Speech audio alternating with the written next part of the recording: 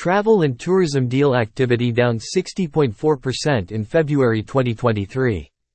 The global travel and tourism industry, which has been struggling to rebound from the COVID-19 pandemic-induced slowdown, is facing another setback with a significant drop in deal activity.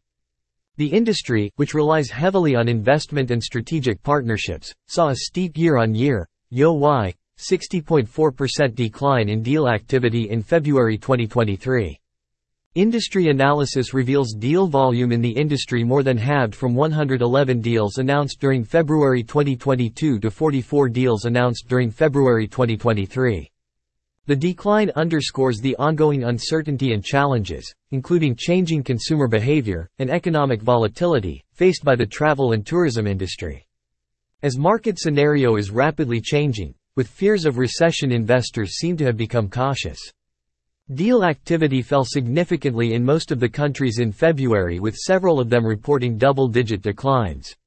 Meanwhile, some of the key markets did not see the announcement of even a single deal during the month. For instance, the US, which happens to be top market in terms of deal volume, witnessed 71.9% decline in deal volume in February 2023. Similarly, the UK witnessed considerable year-on-year decline in deal volume by 46.2%. Meanwhile, Japan, Germany and Spain did not see the announcement of even a single deal during the month. All deal types under the coverage, merger and acquisition, venture financing and private equity deals, also registered decline in deal volume in February 2023.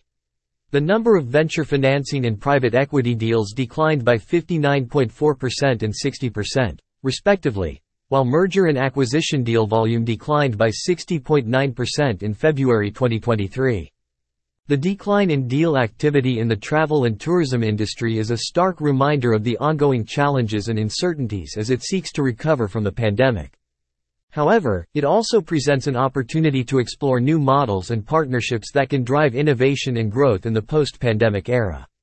As the industry continues to navigate these obstacles, investors should remain vigilant and adaptive to the emerging trends and opportunities.